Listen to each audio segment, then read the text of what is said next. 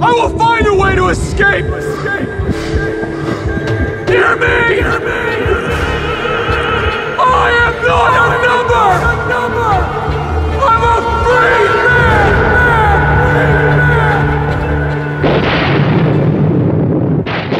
I will not be pushed, filed, stamped, indexed, briefed, debriefed, or numbered. My life is my own.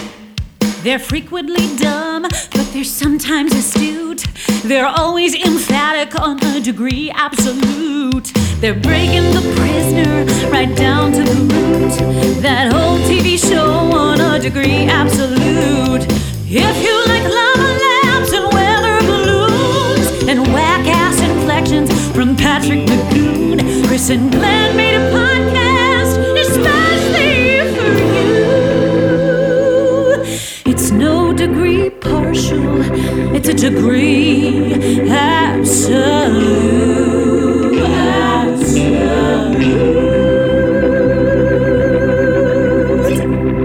Glenn.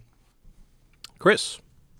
Do you remember what you said to me last time I had you come over to listen to some records? And I said, Glenn, do you want to listen to A Tribe Called Quest's We Got It From Here, or Kendrick Lamar's To Pimp a Butterfly? Mm-hmm. Please note for the listener that I am holding up these records. I'm not just pulling titles out of it. Yes. Public He's Enemies. creating an elaborate fiction of an encounter we did not have, but he is holding Fear up of a the Black actual Planet. records. Do you remember what you said when I offered you your choice among these? I really don't. I'm going to need you to refresh your memory on this complete bullshit you're selling our listeners. I believe you looked at me and you said, do you have anything that's not a rap? Good God. I should have expected it, but somehow I didn't. Yeah, raps, I guess, are the food of the future. They're like the Dippin' Dots of this prisoner's world. In the village, in the desert-bound, arid version of the village, no pleasant seaside resort for us. No. Although if on the map of the village there is a big blue, just kind of vast expanse on the border, and then so there is an ocean on the map of the village, and yet everybody is pretending like there isn't an ocean and they've never heard of an ocean. And yeah, it is only one of several internal inconsistencies we will deal with tonight. Yeah. So we both you and I, we watched this together when it was new, when it was released in November 2009, and we wrote a joint piece about it that has been lost to history, seemingly. Yeah, 3 installments. It was 2 episodes a night on AMC, and and we did blogs. Remember blogs, kids? We did a blog post for the Washington City paper where we went back and forth in discussing it, and the first of those blog posts has been eaten by the internet Langoliers, forever lost, and the others are still there, so it's kind of tough to kind of go back. Oh, the others are there. Okay, well, you had more success than I did. But I didn't go back to read them because there's spoilers, and we are only going to be talking about the first 3 episodes today. Right, so this is something we should explain clearly. Yeah. I mean, we are breaking with our prior precedent of, let's just say, we know what a momentous thing it is when you break with precedent. Mm-hmm. We don't do it lightly. Stare decisis, yes. It's important in podcasting and in jurisprudence. Right. So we, always devoted a full episode of our show to each episode of The Prisoner before. But nobody wants that here. No, we are agreed to it. We thought 6 was too many to give to the 2009 AMC Prisoner, the subject of our investigation tonight. And I suggested perhaps 3. We could double up, and Glenn made an even more penny-pinching counteroffer. Of just 2 episodes. So we are going to be talking about the first 3 episodes of this series. It does get better in the second half, but we're going to be talking to. Oh, okay. So you've got. So I have only revisited 1 through 3. Yeah, me too. Here. But I just remember the buzz was that it did get better, and particularly in the final episode. And we'll talk about that. Yeah. But we won't talk about that tonight. I guess not. So what little I remembered, I remembered that it was Jim Caviezel, Jesus H. Christ himself, and Ian McKellen. Yep.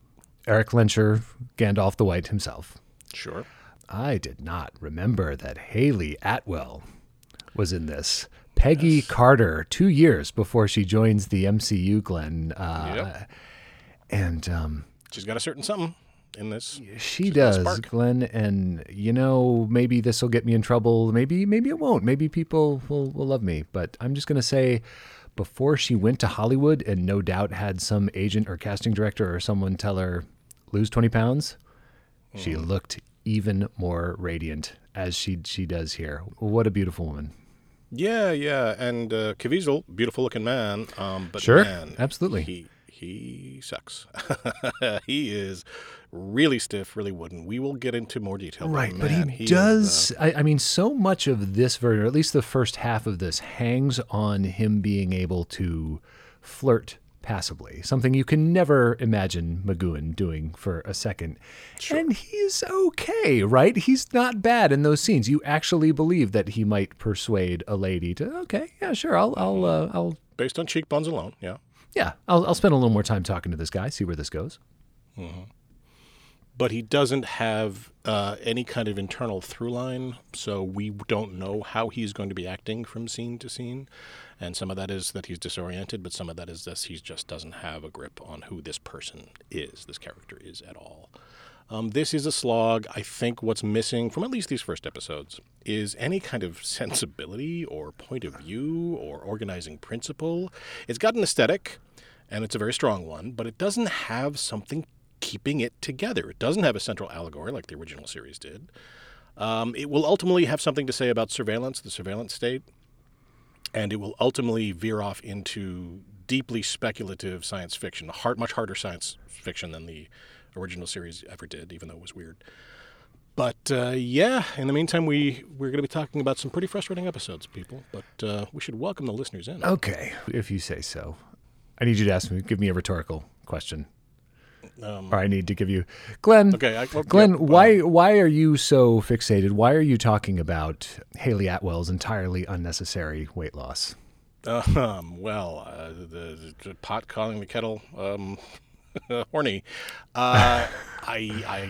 Because she figures largely in this.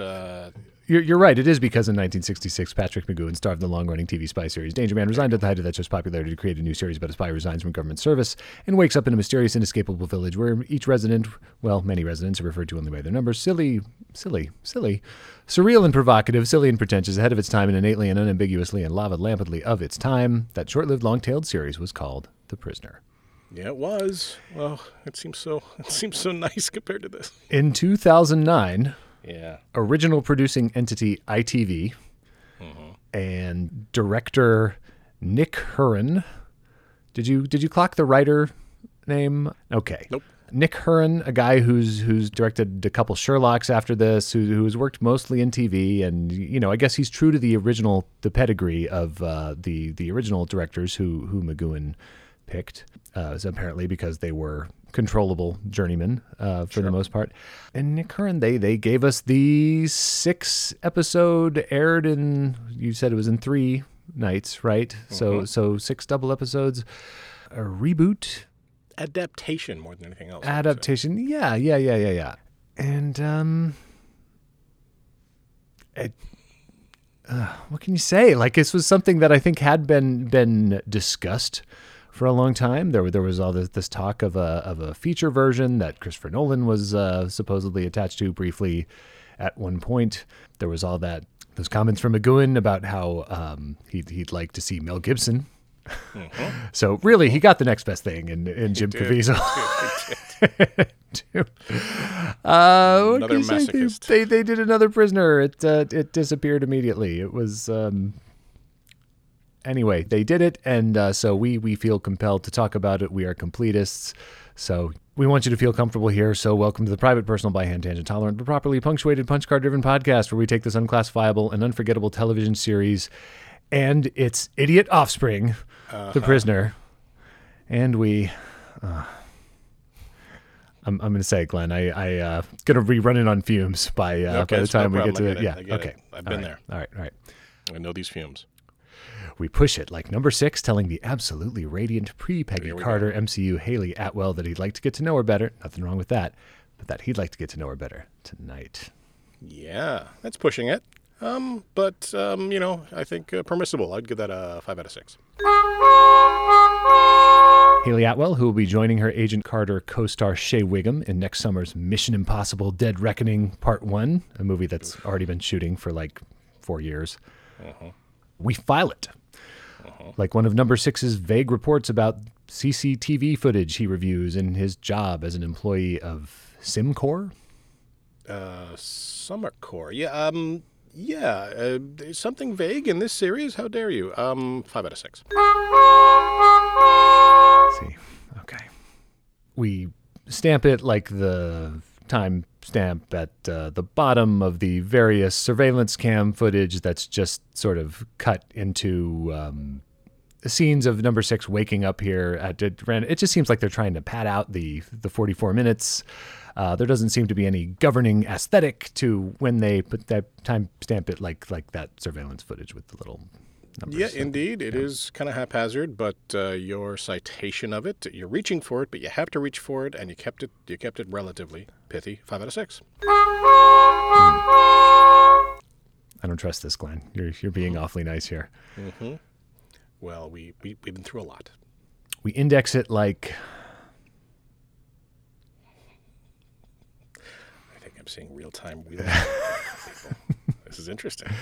Usually we pretend like we actually thought about it a little bit, but this is good. We index it like me going to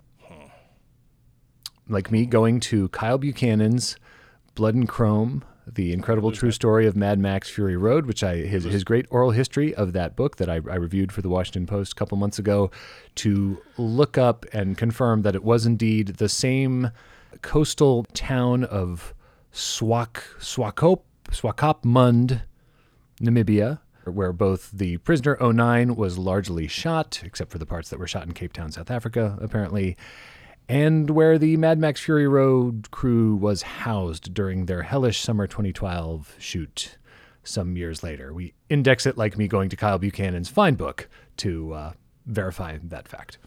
It was a long trip through the desert, but you brought it back at the end. 4 out of 6. Thank you.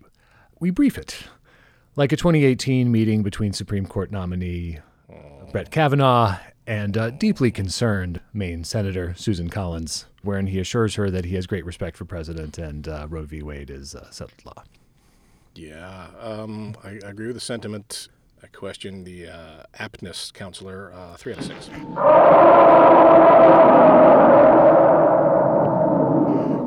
We debrief it like a 2017 meeting between Supreme Court nominee Neil Gorsuch and deeply concerned Maine Senator Susan Collins, 3 out of 6. wherein he assures her that he wrote a whole book about the importance of precedent and that Roe v. Wade is settled law. 3 out of 6. Okay. We number it. This is a gimme. Come on. This is a layup. I'm going to say, we number it like the residents of the village in this one, because give Prisoner 09 this much. They have more than a total of like 15 different numbers. They actually go to 3 digits.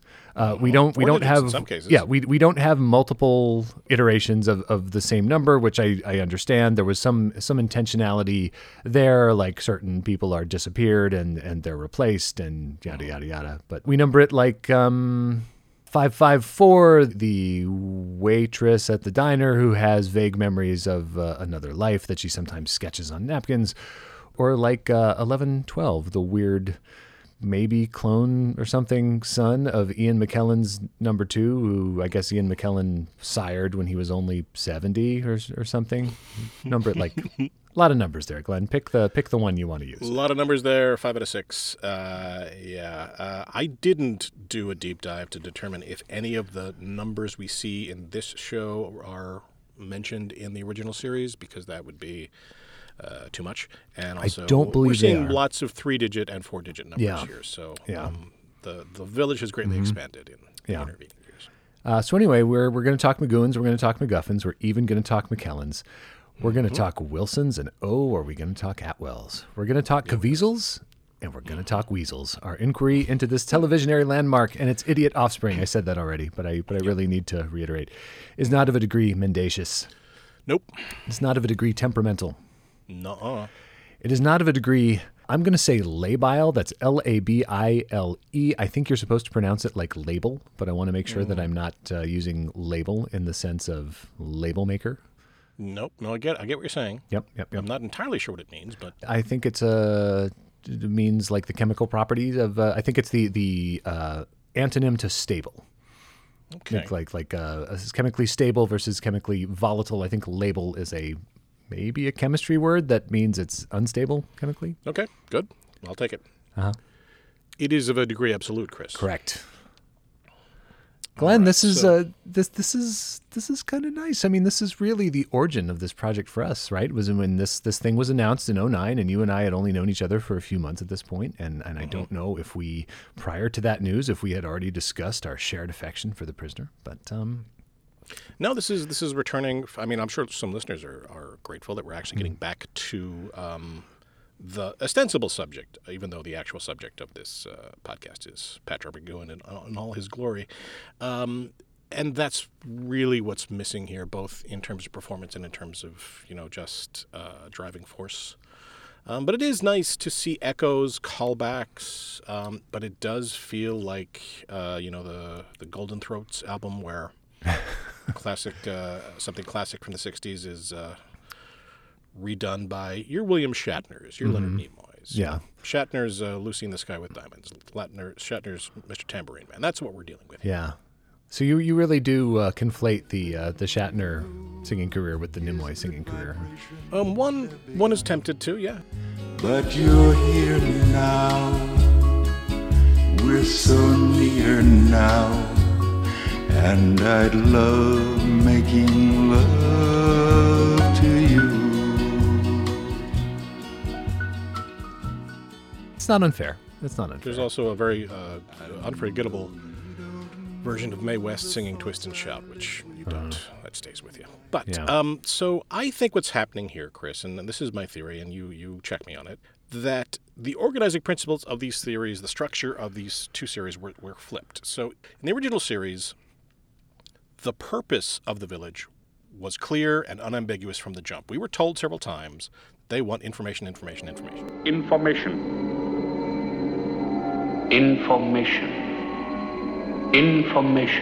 Who is leading the village? Which side specifically? That is not. That's the thing that we wanted to get the answer to at the end. Right. We were very rarely lost in terms of what's happening on a given episode because it had such this rigid TV structure. Every episode, they want something from him. Every episode, he's going to try to keep them from getting it. It assured us that there was a concrete answer to who runs the village coming, which is why people went batshit crazy when the actual answer we arrived at the end was, as ambiguous and as symbolic and frustratingly unclear and indistinct as it was. Bad enough that this is going to be a show where our hero fails at the end of each episode, right? Because he at least has to fail 17 times to escape before he can maybe succeed in the finale. But for then there to be no solution to the riddle, just doubly discouraging. But it was a remarkably episodic structure, so any given episode was complete. Here, everything is exactly flipped. The leadership of the village is clear from the very beginning. It's two. Two is the guy. Two runs the village. There is no number one. That gets dealt with relatively soon.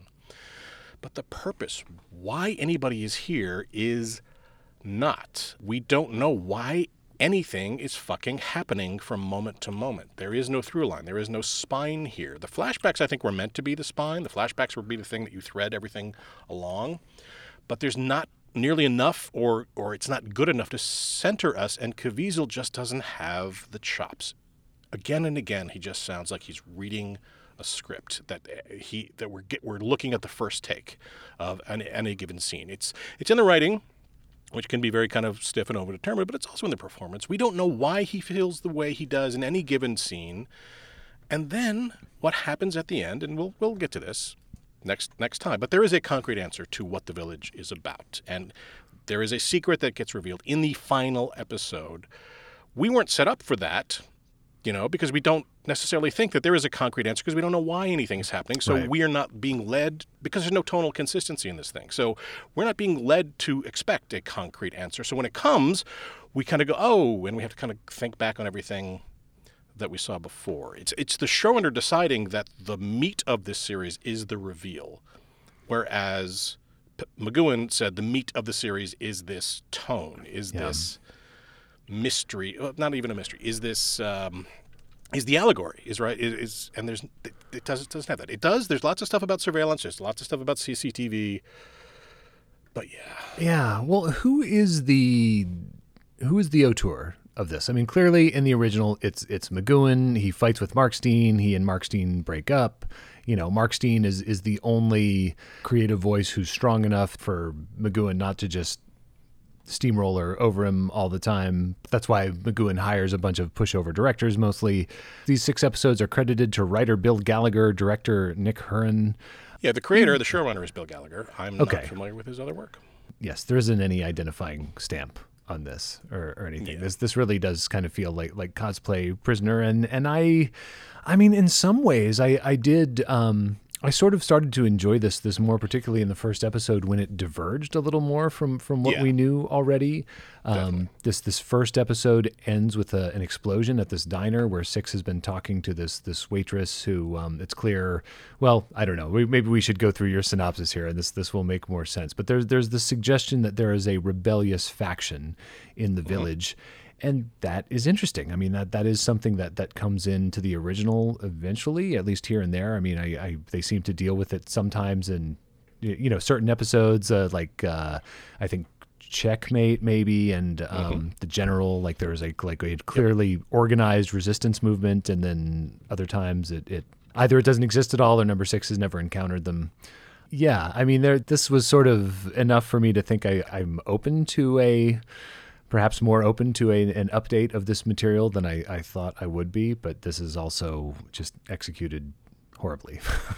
Yeah, I mean, I was so much more enamored of the graphic novel that kind of continued the story, even though it was kind of hewed... Shattered visage. That probably hewed a little too closely. And it's not about how close this is. And it's not about setting up expectations and how I want to see those stripy blazers and the number 93, the old man at the beginning, he's wearing the stripy blazer, right? Yeah. Yeah, it's not about that. I don't need to see the Italianate village again. I just need to know that there is some affinity. I just need to know why anything's happening, or at least be assured that I'm going to know why anything's happening. And in the run-up to the ending of this, in these first 3 episodes specifically, we don't get anything that you can really grab onto, because I think the weakness is Caviezel, but he's not being helped. So he wakes up alone in an arid, rocky desert, wondering where he is. It's clear that he doesn't remember his name or who he is or how he got there. He sees another rather portly man, elderly man, in a familiar fit, as the kids say. Yes. Getting and we get our first callback from that fit. He's being chased by dogs and guards. And the execution of this scene where Caviezel has to run over to the old man despite the fact that there are dogs and guards chasing him, and they somehow are on the high ground. They have the high ground, Chris, and they do not see him. And they're shooting at him, right? And they're shooting at him. Which is not something that the minders of the village in the old days ever did, right? Because these were people who their knowledge, their secrets needed to be extracted, but you couldn't do that if you killed them. Yes. So, my confidence kind of got undermined there. He drags the old man into a very convenient cave. That was a Star Trek original series cave. Exactly. So the older man is in the familiar village resort where he says, tell them I got out and to find 355. Then he proceeds to die. His number, we will later learn, is 93. Theoretically, there was talk, I don't know how seriously to take this talk, that McGowan was offered this part, in which case, would he be 93? Maybe he'd be the former Number 6. But if you subtract 3 from 9, what do you get, Chris? I'll tell you what you get. You get 6. Wow. Is what you get. Numerology. I concur. So, I mean, it would have been great to see him. I wouldn't have taken the part if I was Patrick McGowan, because we have seen Patrick McGowan in some tiny, tiny parts that mean nothing, and that means even less. So Also, this was the year that he died. I mean, this was I know that this was shot late 2008. I think McGowan dies like spring 2009, And McKellen said in one interview that I read that McGowan was going to do it, but he wanted to play Number 2, and he wouldn't do it if he didn't play Number 2. And I just think that's McKellen being McKellen trying to be all. Well, how would you feel about that? I think it'd be great, personally, because yeah, he'd get some lines to chew on. He might be able to kind of give us all McKellen is giving here, at least in these early episodes, is just evil. Make me a cake, and I will eat it. And he's no, and I mean, default McKellen is great, but we were not starving, we were not wanting for McKellen in the early aughts. He's in Lord of the Rings, he's in X-Men, he's kind of everywhere. We are already sated for McKellen, and he's not as weird as Patty McGee.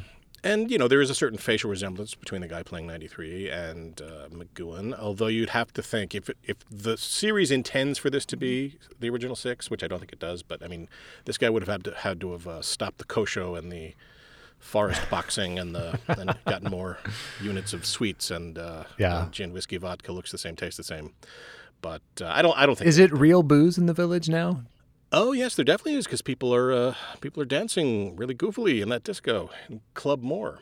Yeah, but I mean that could have been looks the same, tastes the same.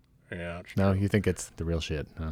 Okay. He stumbles across, and again, he could have gone in any direction, but he just manages to walk directly into the village. A series of identical A-frames that are right on top of each other.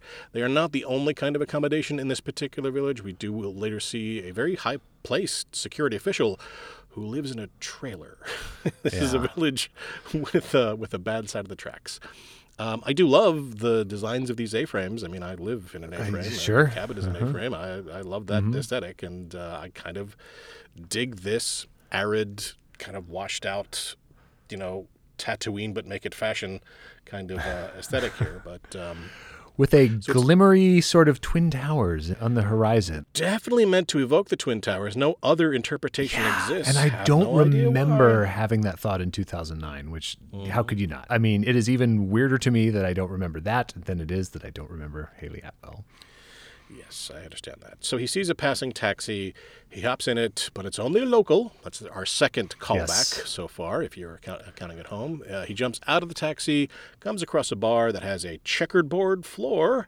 Third callback. This is Club More. He strikes up a conversation with a very attractive woman, played by... Ruth Wilson. Not the one who's married to Tom Hanks. No. Also very fetching, also very much my type. It's an embarrassment of riches for me here, Glenn.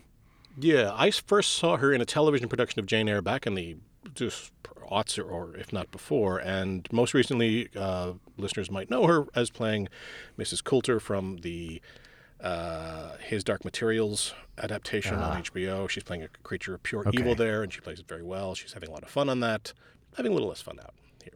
The thing from a few years ago that I think I am the only person who liked, I may have actually reviewed this for you, I can't remember, but there was a film adaptation of a Neil Gaiman short story called How to Talk to Girls at Parties that I just loved and no one else did. But Ruth Wilson is in that. She plays one of the aliens hanging out on Earth. I like her. What can I say? Yeah, I don't think it's not a question of people not liking it. I just think it's a question of people not seeing it. It was one of those things that kind of came and went. He ducks out on her. He gets back in the cab, asks for 554. He gets pointed to a diner where 554 is working as a waitress. It is a wraps-only diner, which must have seen kind of the moment. I know what they're doing there. They're trying to make the village seem weird.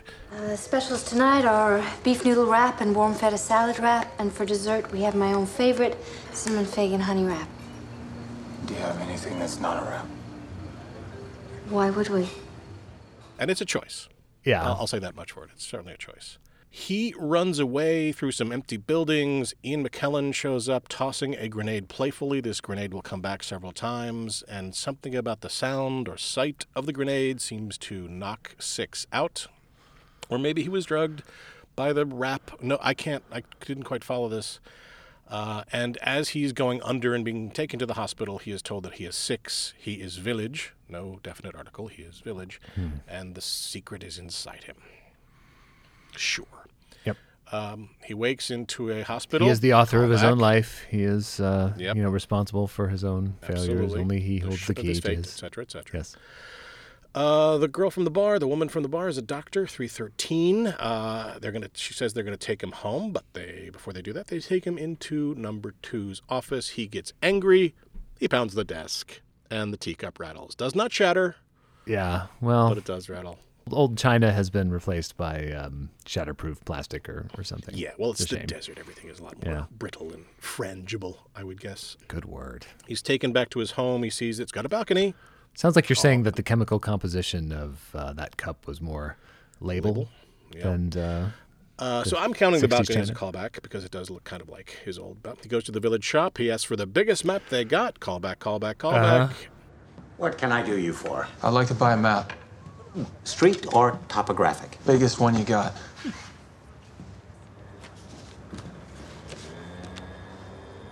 That's the biggest. Pull around.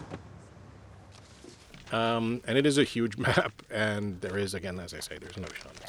So This is a decent joke. I will give it up. The guy produces a matchbook-sized map that then fills up like half the room when he unfolds it. I mean, that's I am grasping for crumbs here, but I did enjoy that. Buy one, get one free. The hell would I want with 2 maps? Makes a perfect gift. Big enough for you? Here we are. You are here. That's the Palais 2. Wow, being the appropriate word. That's the clinic, and... Where's the road out of here? Oh, you crack me up, Six. You've not seen me before. No, sir. You, I would remember. You know my... Welcome to the village. Everybody knows everybody. Be seeing you. yeah, what did you make of Be Seeing Ya? Did you like that? No, I don't like it. I don't, Don't like it. either. It shouldn't be colloquial. Yeah, the Americanness of it, of this whole village is kind of like, oh, that's... And hearing gross. Haley Atwell speak in an American accent too, Yeah. and I mean hers is it's okay. It doesn't call attention to itself. It's perfectly passable. But no be seeing ya, no good. No, you need it. You need it. I'm not trying to bring everything back so it has to be the same, but like the ya doesn't add anything. He steals a taxi. He passes that mysterious pair of crystal towers. He climbs mountains. Yes, Haley Atwell, Ruth Wilson, and Crystal Towers too. I mean, I question. Christmas morning. He doesn't take off his jacket. Like it's like he's still climbing these mountains, and then he flashes back to this meeting of Haley Atwell, who we will later learn is called Lucy, at a diner in New York City. Yeah, they're going to stretch out this conversation between Six and Lucy in his apartment episodes. for at least 3 goddamn episodes. Yep. That's too long. This is what I mean. I think they want it to be the backbone of the story, the thing you keep going back to, but it's not inherently interesting. She drives him back. It's clear that he doesn't remember much of that night, but it's going to come back to him in pieces over the next 3 fucking episodes. Number 2 is at his palace. He takes meds. He takes meds into his comatose wife. The taxi driver and his wife are summoned to meet with number 2, and now 6 breaks into 93's house, which is a pretty good reproduction of the original series 6's apartment, down to the lava lamp. That's yet. I've lost count of the callbacks, but I definitely spotted the lava lamp, but I didn't really put it together that this was meant to evoke. It doesn't. It's not Six's down to quarters. this should be gilt, not silver. It's not down to that level, but it is. It's close. Yeah. So while he's there looking for stuff, 2 and his little twink, which is ostensibly his son, 11, 12, and I was never sure if this was 1112 or if it's like 11. I thought he was supposed to be like 11 and 12. Like I don't he know. absorbed his twin or something. I don't know. So 2 at this point gives him the Mary Morris Peter Pan speech, which is basically, there is no out there. I am your world. Like that whole thing. Right. He goes to 554 and proceeds to act weird.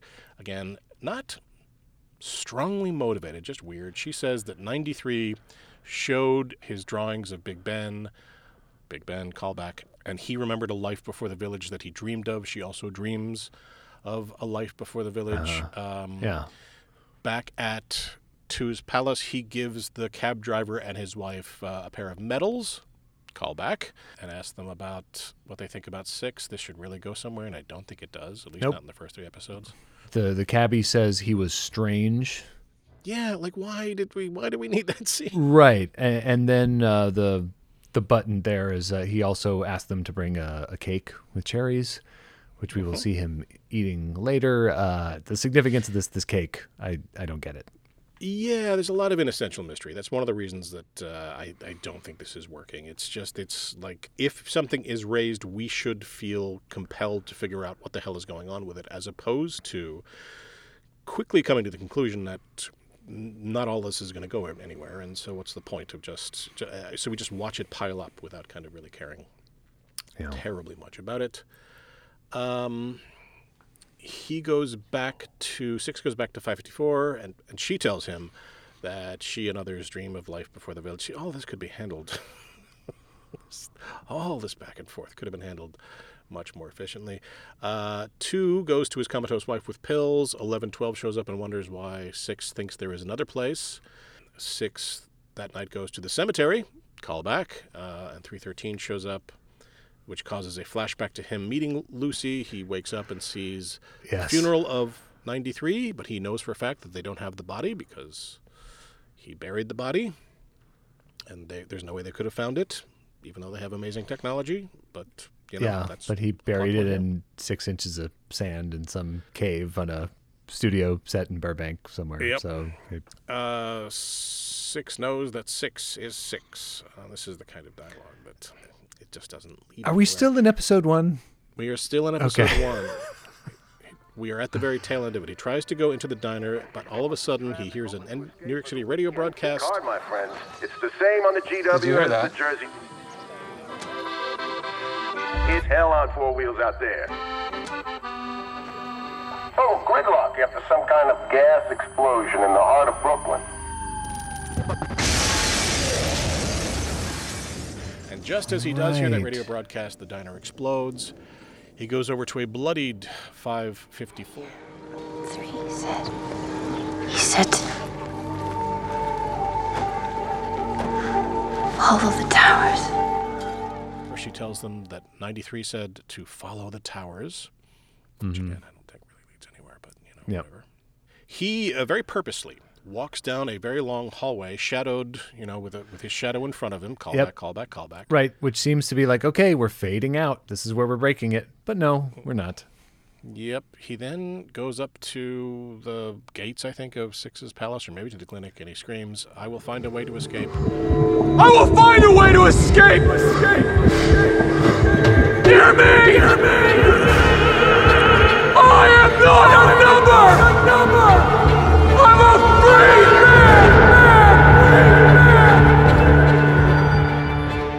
man! I am not a number. I am a free man. And he does the arm throw. I mean, he tries. Yeah.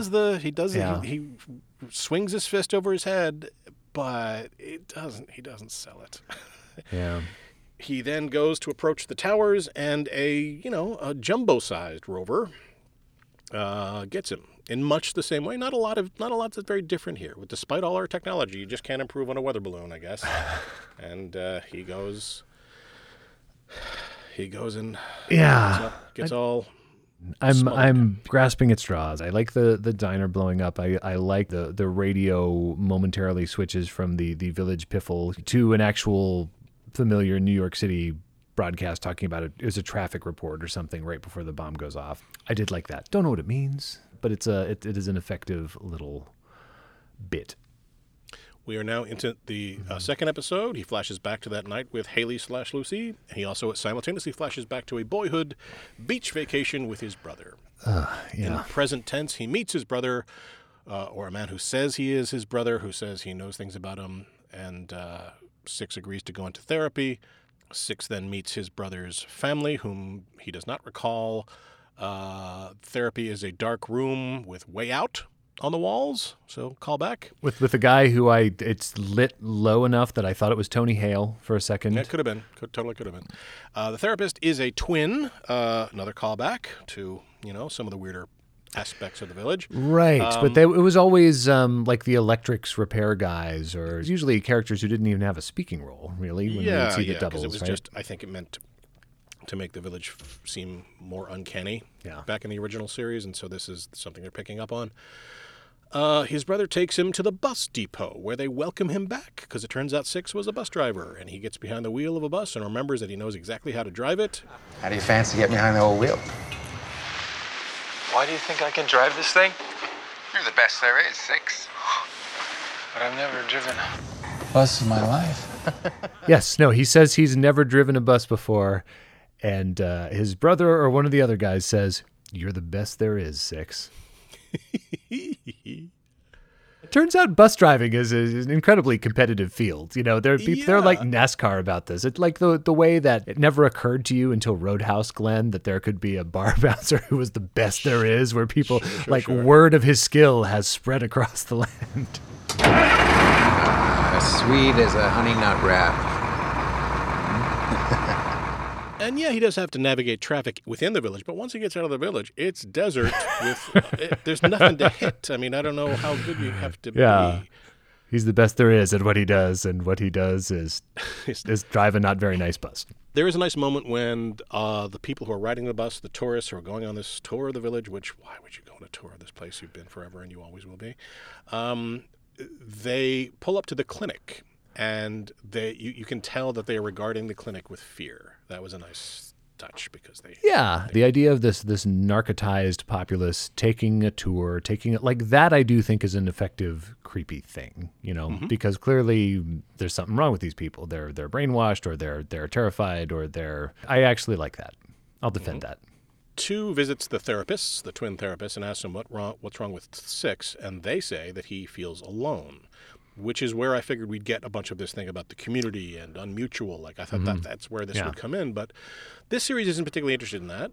2 then asks to be therapized, and he quickly proves that he doesn't believe in this shit.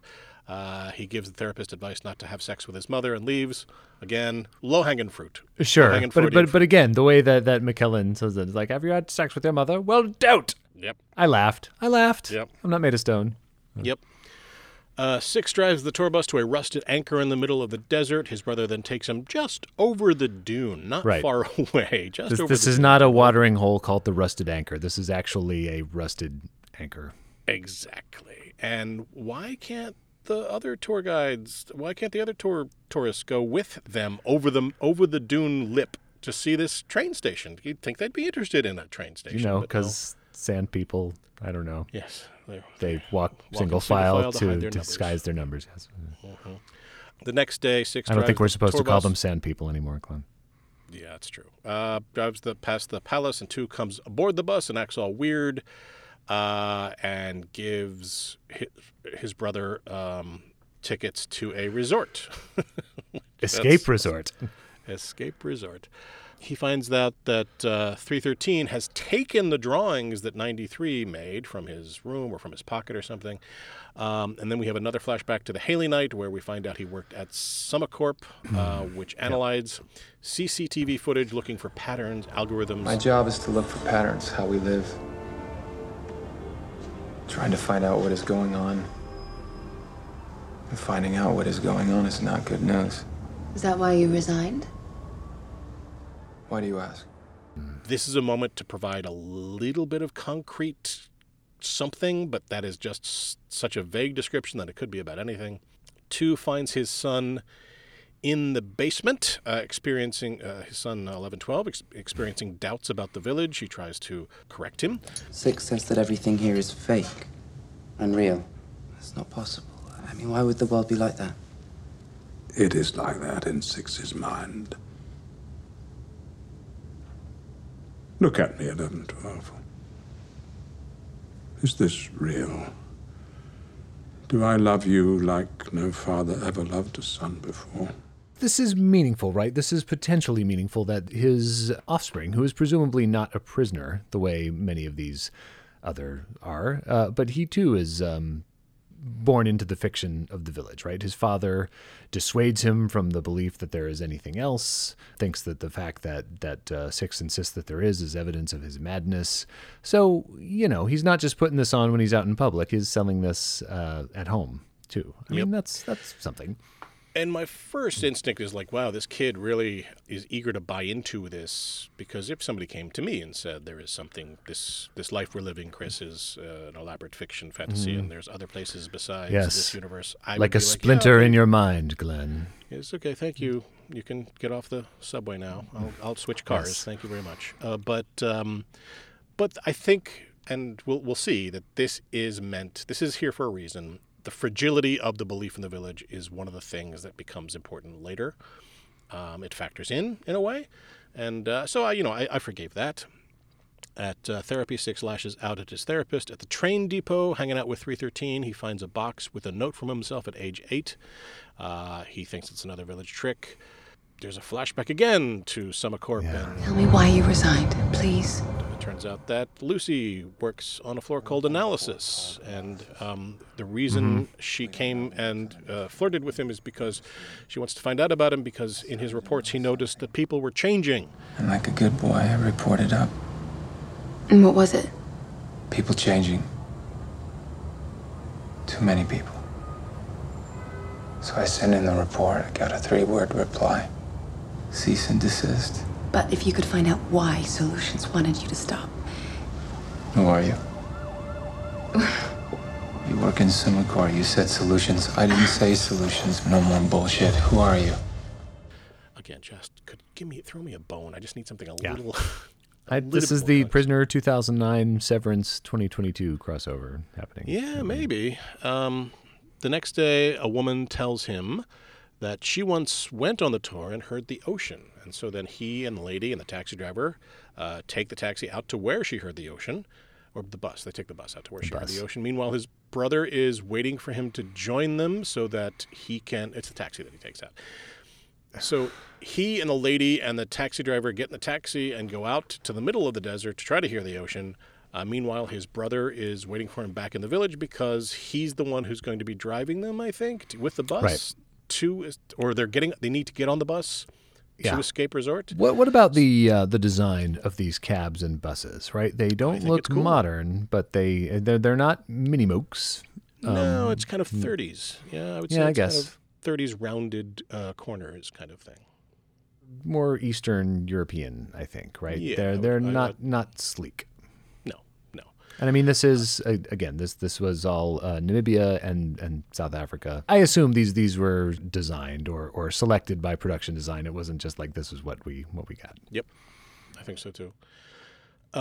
They go back, and because the bus has left, they take a different bus, which is perks of the job if you're a bus driver, I guess. If you're the best there is.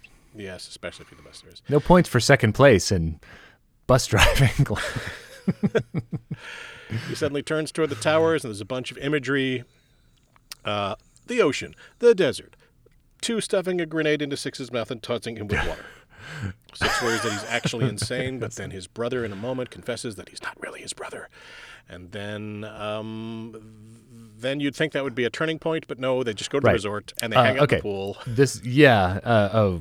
Serious anticlimax here. Also, I want to note, since we have had some asides on the unreliability of the Amazon Video subtitles before in the original series, this scene with Six and his not brother was where I finally had to turn the subtitles on, because I rewinded it 4 times and failed to decode the line, "All you've given me is love and kindness. I've repaid you with cruel accusations."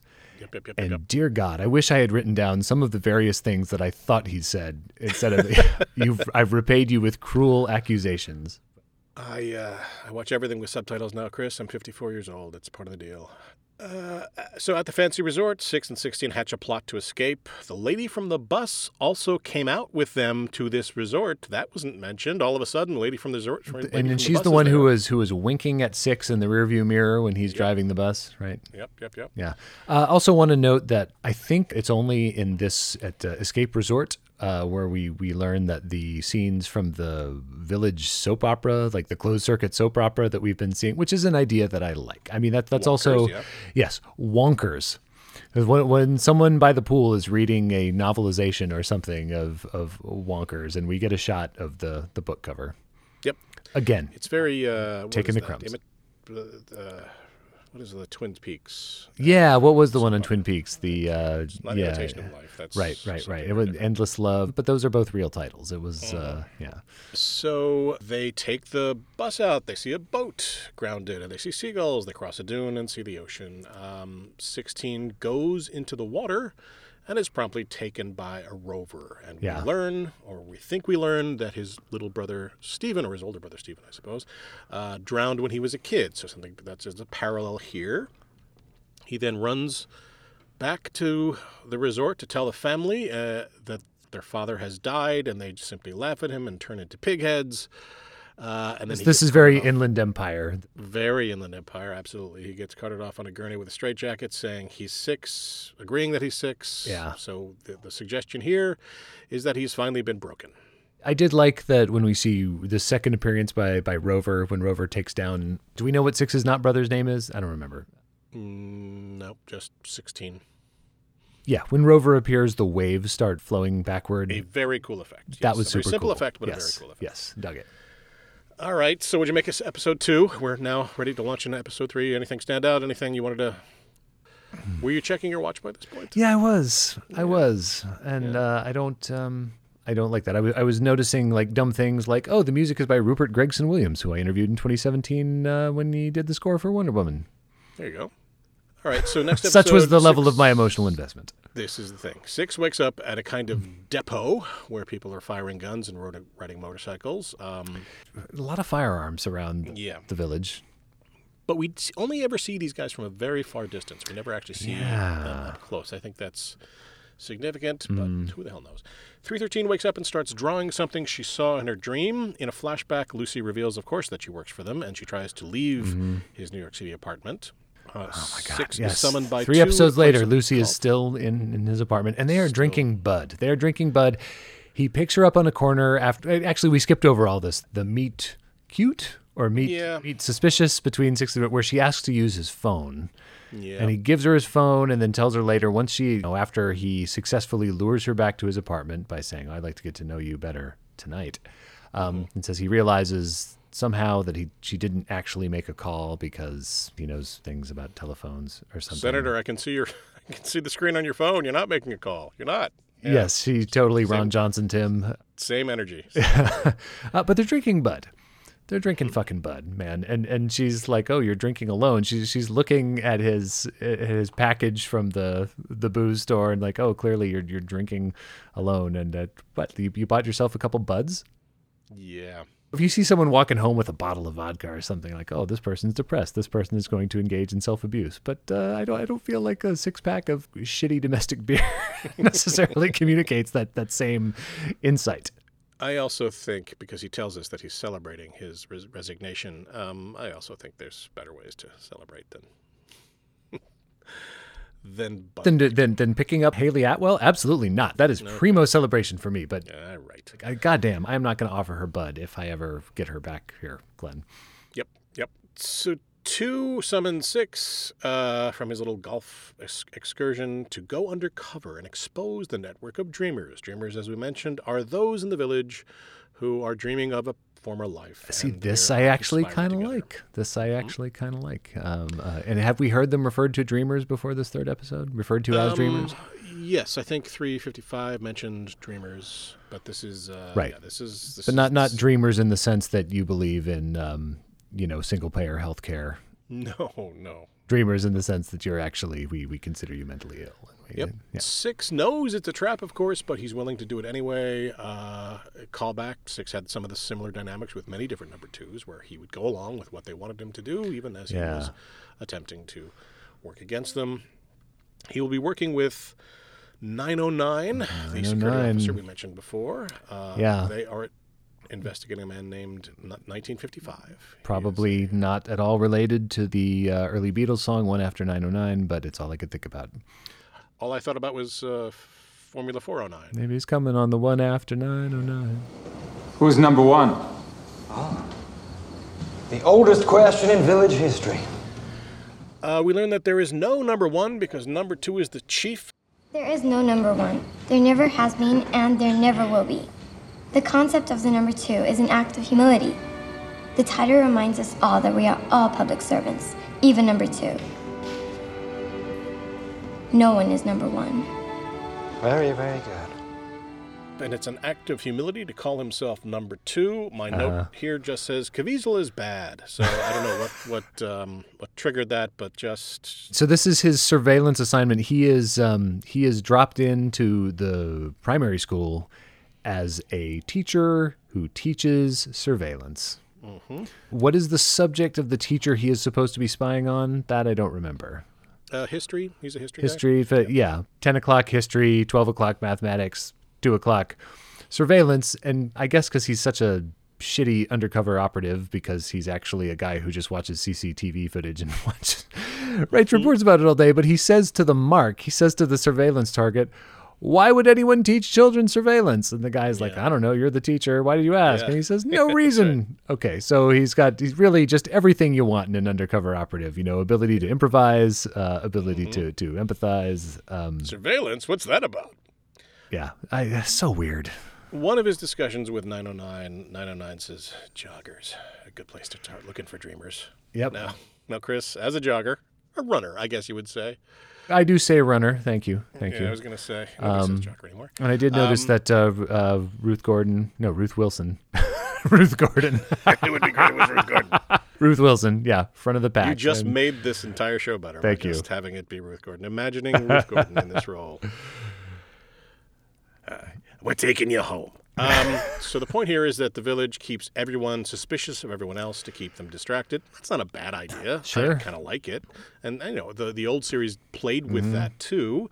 And in fact, that's why his scheme in Checkmate fell apart, because he was suspicious of everybody else. Okay, don't let me down, Glenn. Usually you bring this yourself. I want to introduce it. Is 909 hot? No. He's not? No, he's not. Nope.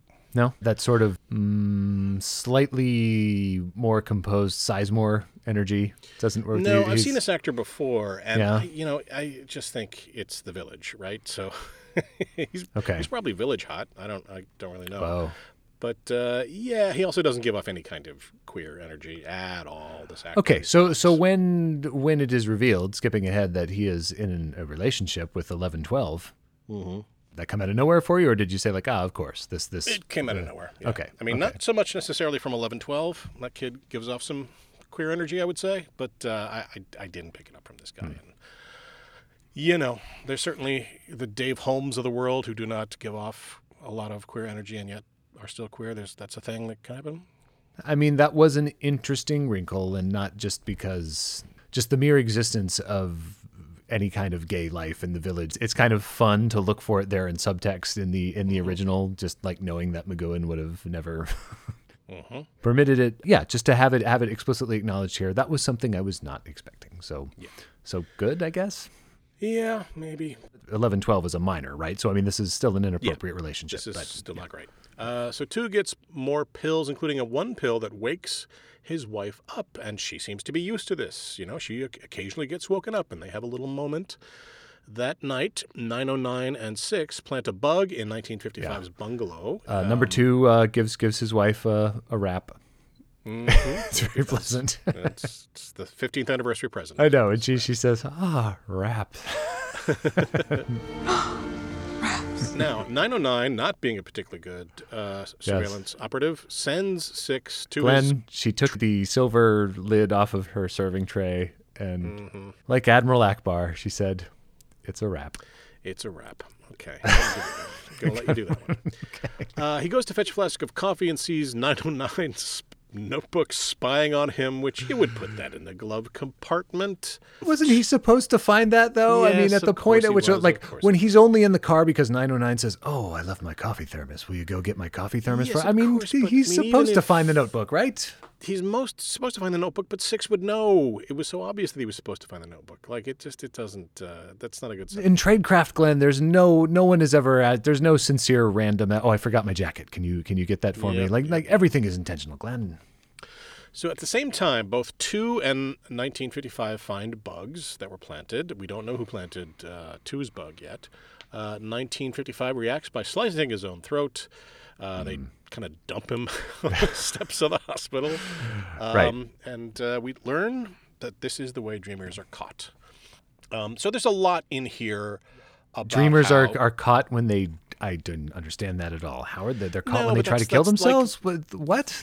This passes for satire in the show, this notion that if you are accused, you're definitely guilty because only guilty people would be accused. And this is the Kafkaesque thing that the prisoner had. That was kind of working for me. And 909 is explaining to 6, well, the undercovers work in cells. The cells don't know about each other. And 6 says, well, then you could be under surveillance. He's like, yeah, distinct possibility. I mean, that stuff was good. I was kind of with all that. And then the suicide attempt, that, I don't know, it just felt like they just didn't know where to go afterwards. Yep. 313 is drawing more shapes. Again, this should be all done more efficiently. And in the backyard of the taxi driver's house, there's a giant, mysterious black hole in the sand. Yes.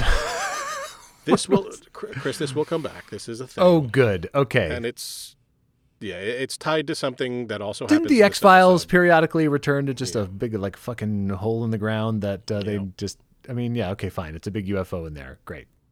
Or Thanks for something. teasing that out for 4 years. 6 climbs atop 313's house and takes away the wire that was planted there. 2 talks to 909 about the wire he found in his garden. And then he says he's worried about his son because youth craves rebellion as much as it craves sex. Sure. Now, that's a callback, but it's only half a callback because the first part of the sentence, youth craves rebellion, is something that R6, Patrick McGowan, would say in a heartbeat and often did. Right. The second part is very not. No, the second part was McKellen's edition. Yeah, Ian Maybe. McKellen's complete edition because he still, they crave rebellion almost as much as they crave sex. 909 meets up with 1112 at a sexy club, a sexy pansexual sexy club. We get a Haley Flash. This isn't Club More? This is a different... It's a different club. Okay. It is a much so seedier... this village has more than one club. Yeah, I think it might be called Come Inside or something like that. I think Whoa. it's a little on the nose.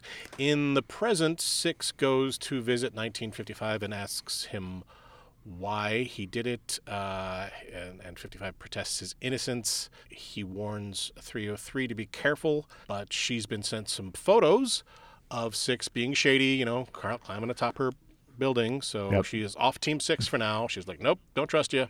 At 909's trailer, he tells 1112 that they need to take a break because 2 suspects them. He says... No, not she. 909 tells 1112 that they... Yeah, okay. At 909's trailer, he tells... Got it. 909 tells 1112 that they need to take a break because the 2 is suspicious of them both.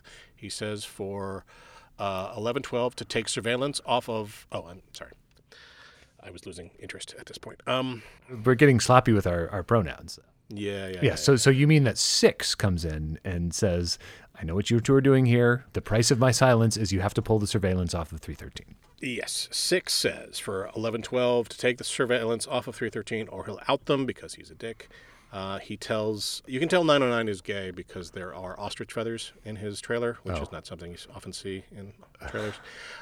If you want feathers, that's what's available in the desert, right? Aren't ostriches the birds that can go days and days without drinking water? I think that's just a matter of what you can get. Other feathers, probably not so much. Yes, especially they're hard to come by.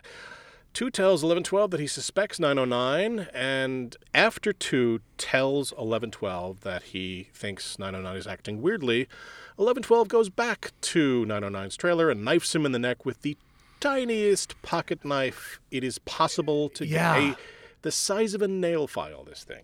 What menace this scene generates comes from the fact that 909 turns around and lets this little kid kill him. When the knife comes out, I was like, wait, is this supposed to mean that he's a threat? Because clearly 909 is capable of defending himself against this little wisp of a kid with this little wisp of a knife if he has to. But also very cruel. If you're going to knife me to death, use something that's going to end it more efficiently for me, please. Yeah, 1955 knew what to do. He sliced his own neck. Yeah. You could do the same thing. We get 2 bloody necks. There is a conflation or not conflation, just an intersection of motives here that is potentially interesting. I don't know how they miss it when all the suspicion is about like who's a traitor, who's hiding information, who's hiding loyalties, and if the secret that we're trying to protect is just that we're having this inappropriate romantic relationship. Again, inappropriate only because one member of it is underage. But that's kind of interesting. I mean, that is, I don't know how they don't exploit that better, because that could tell us something about the relationship between 2 and his kid. Like, how does 2 react to this? And when 2 finds out, well, nobody's a traitor to the village. It's just that, my kid's been running around on me. He doesn't seem terribly concerned that his kid has been the victim of a predator in 909. What's up? No, in fact, all he says to his kid is like, maybe next time find somebody your own age, which is really healthy thing to say to your But kid. he doesn't know that 1112 has already killed 909 at this point, No, right? he doesn't. Or he probably does. Okay, but now my child has committed murder. So Yeah, but again, 2 isn't given much characterization here except evil. So yeah, I don't know how this is not more interesting than this, because it seems like it should be. Because they're not being supplied any character motivation. 6 isn't, 2 isn't. 1112 is just horny, and he just wants to rebel and have sex. Sure, but he's, I don't know, how old do we think he is? Like 14 or something? Oh, I think he's supposed to be like 16, 17, somewhere in there. Okay, 16, 17-year-old who apparently has never been out of the village. I'm going to say that's motivation enough. Yeah. He then, and this my notes here, I should warn you, Chris, just go to nothing because of this. I was getting really disinterested here. This is where I got, Heroes and Villains. That's a Beach Boys song that I really like, lesser known, and it shows up in this episode. It's from the And is it the actual Beach Boys, or did they do a sound alike? No, it is the original okay. version, which is almost the equivalent of getting All You Need Is Love, in 1968 for Fallout. So he convinces 1112 to disguise him as 909 and send him to the clinic to look for 313. And then we get an incredibly rushed, very confusing set piece set in tunnels where he rescues 313 and then winds up back in his bed. It takes 30 seconds of screen time, and I have no idea what the fuck is going on. Yeah. We don't see him get in. We don't see him get out. We just see Rover appear in the tunnel. We don't know what happens to these people in the tunnel. We don't know who these people are in the tunnel. It's just obviously they were scrambling. And then the little girl who turns out to be the master spy from 6's class is the one that planted the bug in 2's garden. And he is all sweetness and light and saying, you did a good job, good for you, but you need to be taken to the clinic. And then there's a very ominous thing about her ice cream getting run over by a car, and scene. No. It's not even as subtle as that. He says, you're going to have to go for therapy, aren't you? And she kind of nods. And he says, oh, relax. You can finish your ice cream first. And then we see the ice cream cone drops, the van drives away, and we hear her scream. Yeah. Why would she scream? Like, it's already ominous enough. It's actually scarier if she doesn't scream. It just seems dumb that she screams. Like, was there a fucking wolf in the back of that van or something? Like, that's so dumb. All right, I am assured by our own writing that I did skim from those blog posts that the latter half of this does get better. It couldn't help but. It's so interesting that this is kind of riffing on themes and imagery from the original series, but really not knowing what to do with them, and so backloading, the opposite of front loading, so backloading the meaning of this fucking thing that when it comes, it will be mildly satisfying, but it just doesn't care. I think we are getting so much faff and people running and having a conversation that they could just. I saw Elvis over the weekend, and I actually have kind of the same note as it is. It's like, this is frenetically paced and still feels endless somehow. They're racing to get through all this stuff that none of the storytellers are actually interested in, investigating at all. Yeah, but at least we'll get an answer to those holes. I think it's 6's brother who at one point if he's not the one who says you're the best there is in bus driving, he certainly is the one who says 6 is as sweet as a honey nut wrap. Yep. Would that be a dessert wrap, we think? Yes, it would be a sweet wrap. Yeah. Okay. Be like a Stuckey's pecan, I would imagine. Sweet as a honey nut wrap. All right, so what's your grade? 2. Yeah, solid. I'm going to give it 2. There are moments, there are flashes, there are interesting things raised, but I really do think there's giant sucking sound at the center of this thing, and that is Jim Caviezel, who just isn't giving me anything. I just don't understand why this guy became a thing. Maybe I'll go 2.5, just because of Haley Atwell. Last scene being, I think, bisected by the Captain America shield and Doctor Strange in the Multiverse of Madness. Mm-hmm. It was nice to see her. Anyway, sorry for spoiling that cameo in what is now 2022's number 2 movie, Glenn. Mm-hmm. By a pretty big margin. Yeah, pretty big margin. I haven't seen Top Gun. I will not see Top Gun. I know. It's not for Glenn's. All I can tell you is my dad was not interested. He did go right out and see Downton Abbey, A New Age or whatever. Oof. Do you know, Glenn, what the previous movie to accomplish what Top Gun Maverick accomplished this weekend is, which is to return to number 1 after 5 weeks in release? Do you know what the previous film... Would it be Avatar, Chris? You know what? I was going to say it was Pitch Perfect 3 Final Sequence, but no, you're right. It was Avatar. Incredible legs. Incredible 60-year-old legs on... Yeah, on a broken ankle. I got to root for it. The fact that it was like this movie is going to be shown in theaters. It doesn't matter how many years we got to wait. If you love the theatrical experience, Glenn, you gotta be happy that this gamble paid off. Okay. I hear what you're saying. All right, so we know what's next. It is the latter half, 3 episodes of The 90s Prisoner. Be happy, guys. We're talking about The Prisoner again. We are talking about The Prisoner again, and I think we are going to talk about Brass Target, a late 70s thriller with Patty McGee and George Kennedy playing General Patton and Sophia Loren. Just a great roster of 70s people. Do you know off the top of your head who McGowan is playing? Is he playing an American? Is he going to have the accent, the nasal American accent that he does? I'm not sure, but this movie sounds like it's Top Gun Maverick level when it comes to sheer dadness, when it comes to sheer patriarchal power. And neither you nor I, Glenn, are dads, so we need to get a dad to help us out with that one. We've got some feelers out. Yep. Yep. And then hopefully we'll be ready to tell you more about our next phase. Yep. I mean, we'll probably have to give out some prisoner awards or something. Oh, that's not a bad idea. Okay. We may have to have our own village art show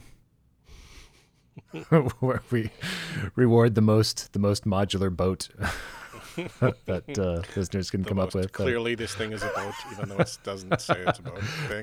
Brilliant. It means what it is. It means what it is. Yeah. It means what it is. Brilliant. It means what it is. Brilliant. But Prisoner 09 doesn't mean what it is. Does it? It doesn't have any meaning. It doesn't mean much of anything. Oh, He's not yet, but again, answers will be provided. It's just that you're going to be hard-pressed to care.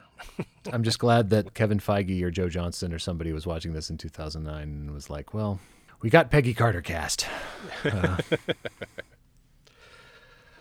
Okay, Chris. We'll get the next one out to you just soon because we don't want to stretch this thing out like a conversation in a New York City apartment that was probably in Cape Town, South Africa, drinking buds. So, be seeing you.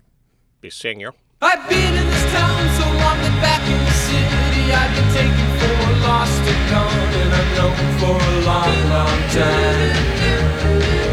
Fell in love years ago with an innocent girl from the Spanish and Indian home of the heroes and villains. Once at night, Cotillion Square they fight, and she was right in the rain of the boats that eventually brought her down. But she's still dancing in the night, unafraid of what a dude will do in a town full of heroes and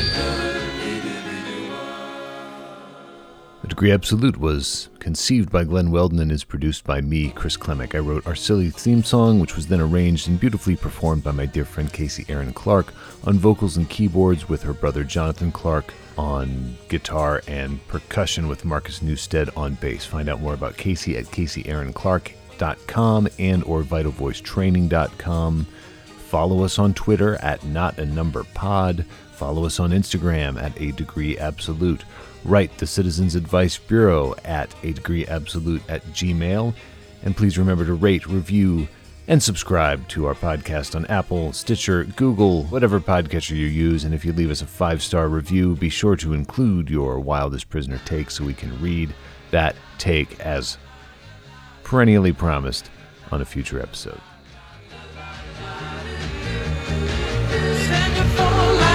Shall be peace in the valley, and it's all an affair of my life with the heroes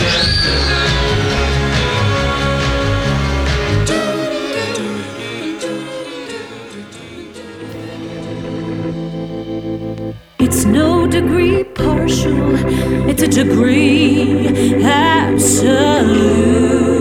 Absolute.